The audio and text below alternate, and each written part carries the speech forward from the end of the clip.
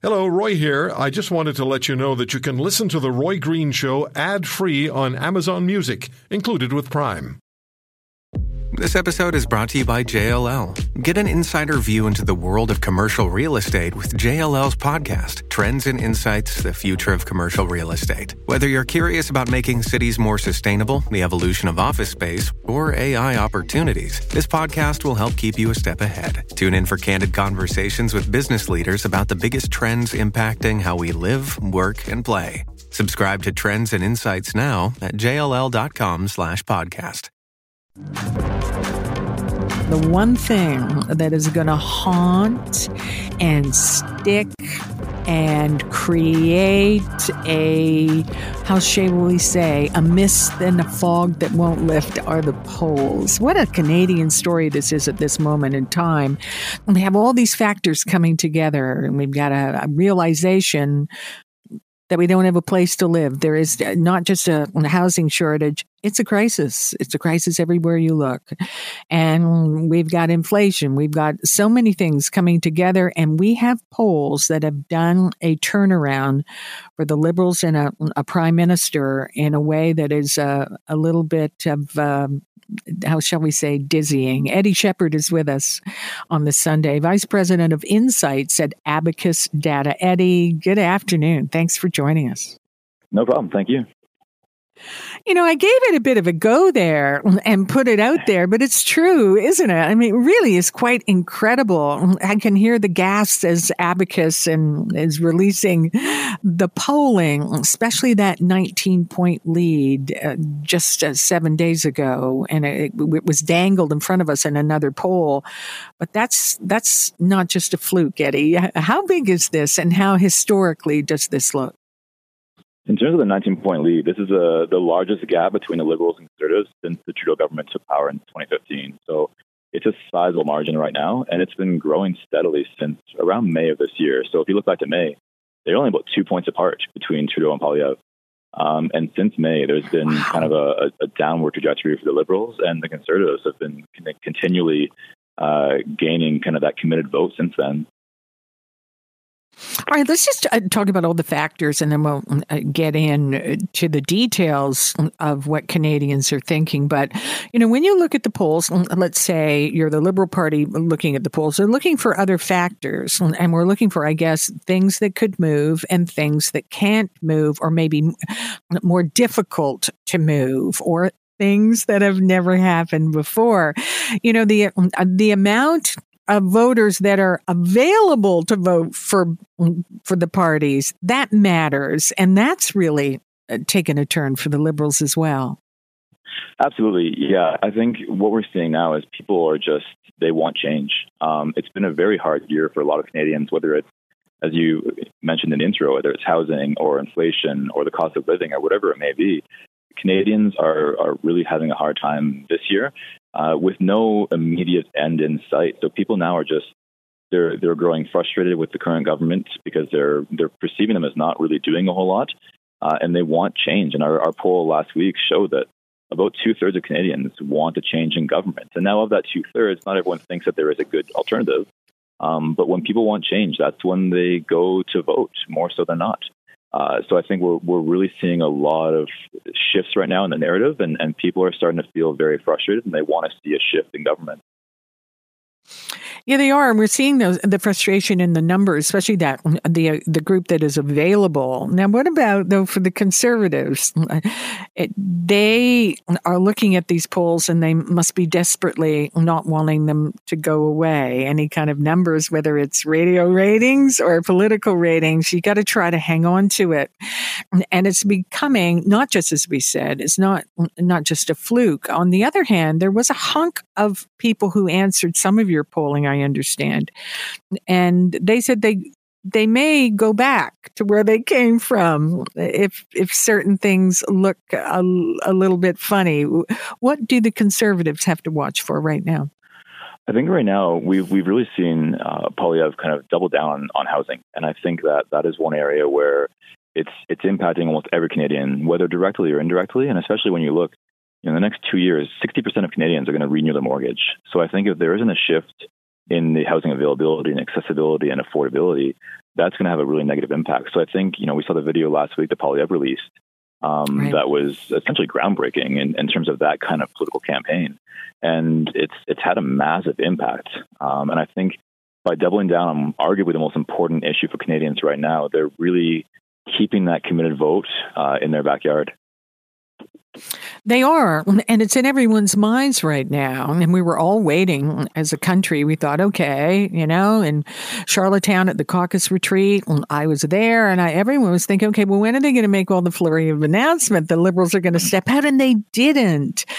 And the lesson seems to be from these numbers that we're getting here. If you let someone else define you or grab that definition, certainly politically, it doesn't work out. Yeah, and I think we saw with the fall economic statement even, very few Canadians even knew that was happening and even knew what was within that. So I think what that tells above all else is that there's communication challenges right now.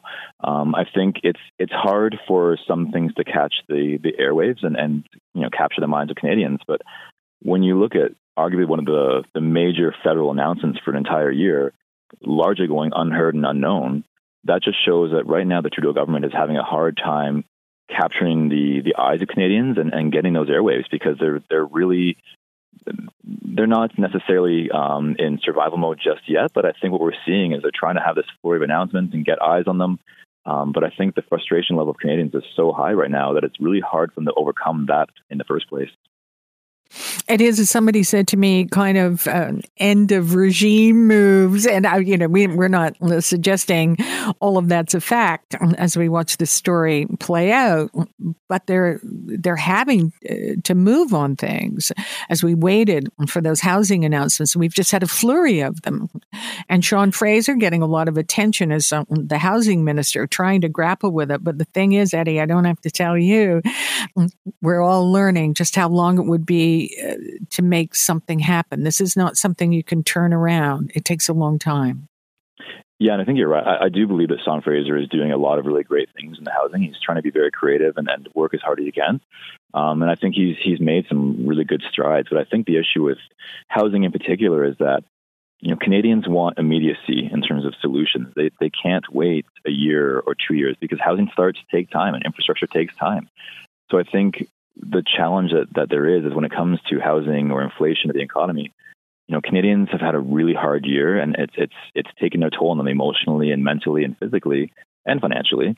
And now they want solutions. But the problem is that solutions being proposed right now aren't immediate solutions. So when you think of, next month or 2 months from now, the struggles will still be there, despite things, slowly falling into place. So I think that's a struggle that the Liberal government has right now, is that the hurdles they need to overcome they're not insurmountable, but they're large enough that they will not be able to overcome them in a short period of time. So they need to convince Canadians that they are doing things in their best interest and ensure them that they are working towards a solution. It is. So when you talk about housing here, it is the key factor when you ask Canadians what's on their mind. And not everyone is insecure when it comes to housing. But did the polls show that even those who may own a house are still concerned about the overall situation? Yeah, we've looked at housing extensively over the last few months. And it's really, those who don't own a home currently, a lot of young Canadians are starting to give up on the Canadian dream. They're starting to realize that maybe I can't buy a house in the near future or at all. And those who do own homes, there's a lot of uncertainty coming in the next year or two with, as I said earlier, 60% of Canadians renewing their mortgage in the next few years. Those individuals are likely going to see an increase in their interest rates because they likely signed on kind of during the COVID years for their interest. So there will likely be a huge shift in kind of the security of a home in the next few years, because it wasn't that long ago that you buy a home for financial security, for an investment.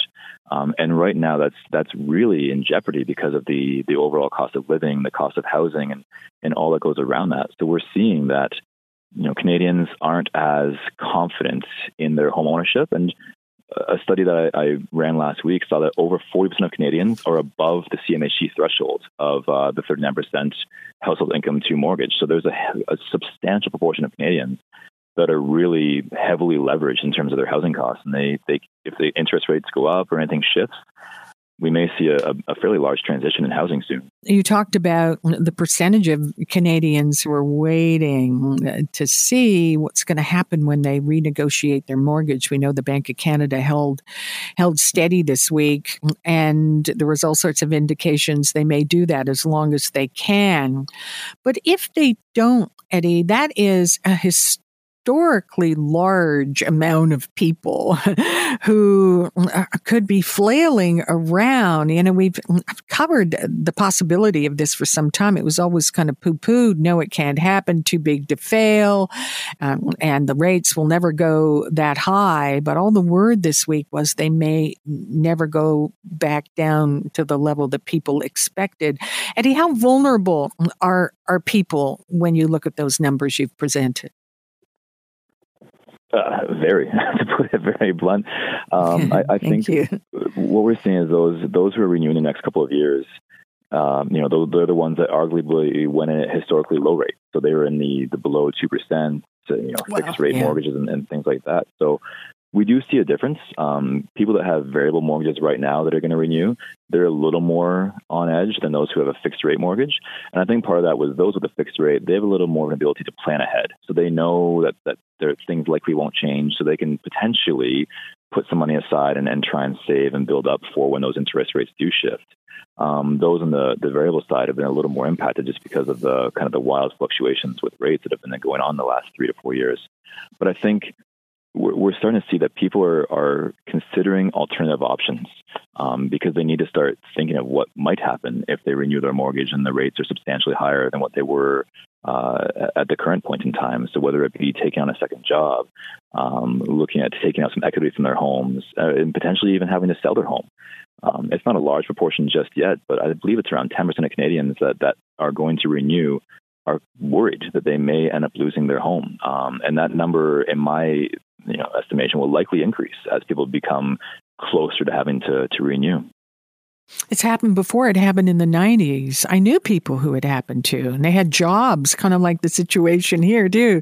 These are not people, this is not just an unemployment story, is it, Eddie? This is an interest rate story.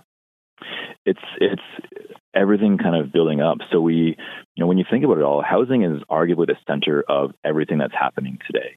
The impact of the economy, that's largely tied to housing. When you look at people's perceptions of immigration now as well, we're starting to see more negative views of the number of proposed new immigrants entering Canada next year. And a lot of this is tied to the availability and scarcity of housing. When you look at quality of life, people aren't able to do a lot of the things they once could because they're putting so much of their monthly income towards housing. So really, housing is kind of impacting all facets of our lives right now. And people are really, really struggling. And it's not just an employment aspect because, employment levels have remained relatively stable for a while now. Mm-hmm. It's just that everything is built up to this point now where it's just expensive to live in Canada right now. And it is not just the big cities. It's the small cities, too. They're just reporting that, they're having a lifestyle they're not used to. They used to be able to sell their homes, even people who are older, and sometimes rent an apartment where they are. Now, even that's going up. So, as you say, this isn't just one or two main cities. We used to focus on Vancouver and then Toronto. And even before it hit here in Canada, I remember we used to marvel at what was happening in New York and thought, oh, my God, how can they all share a one-bedroom apartment? And now we've got somebody on advertising, I think, in the city of Toronto to share a bed in a one-bedroom apartment here. It's a crisis. Absolutely. And it's, across the country, obviously, different markets have different average housing prices, but it's all subjective in terms of where you live as well. So depending on whether you're Atlantic Canada or as you said, Vancouver, Toronto, I'm in London. So depending on where you are, the cost of living, and the wages and things like that vary. So during COVID, people found the ability to move away from the major areas and buy a large property and buy assets outside of the major centers. But now, again, we're seeing the back to work is causing an impact there because people are now having to commute farther. Housing prices, because of that push out of the major areas, have gone up in the smaller rural areas. Elderly individuals who are looking to downsize simply can't find available alternatives. Now they're being forced to go on the properties that are too large for them to manage safely. But just because they have nowhere to go, find anything to downsize. No, they can't. Everybody's kind of stuck here. Can a major announcement, do you see, from this federal government, Eddie, change this story finally? I don't see a single announcement having the impact in this story. And the challenge there is the fact that there's not a one-size-fits-all solution. So what may work for me may not work for someone else and may not work for someone across the country, and it varies substantially. So I think the challenge is that there's no one solution that the government can make an announcement for that will impact enough people to really help turn this around. I think it's going to be a series of announcements and a series of actions that will need to take place at all levels across the country to really help give Canadians that confidence that this Liberal government is moving things in the right direction. As we said earlier, Sean Fraser is doing a lot of really fantastic things, but is it a matter of too little too late, or is it a matter of having such an uphill battle that it's going to take some monumental announcements and actions to really help overcome the perceptions right now? If you want to hear more, subscribe to The Roy Green Show on Apple Podcasts, Google Podcasts, Spotify, Stitcher, or wherever you find your favorites. And if you like what you hear, leave us a review and tell a friend. I'm Roy Green. Have a great weekend.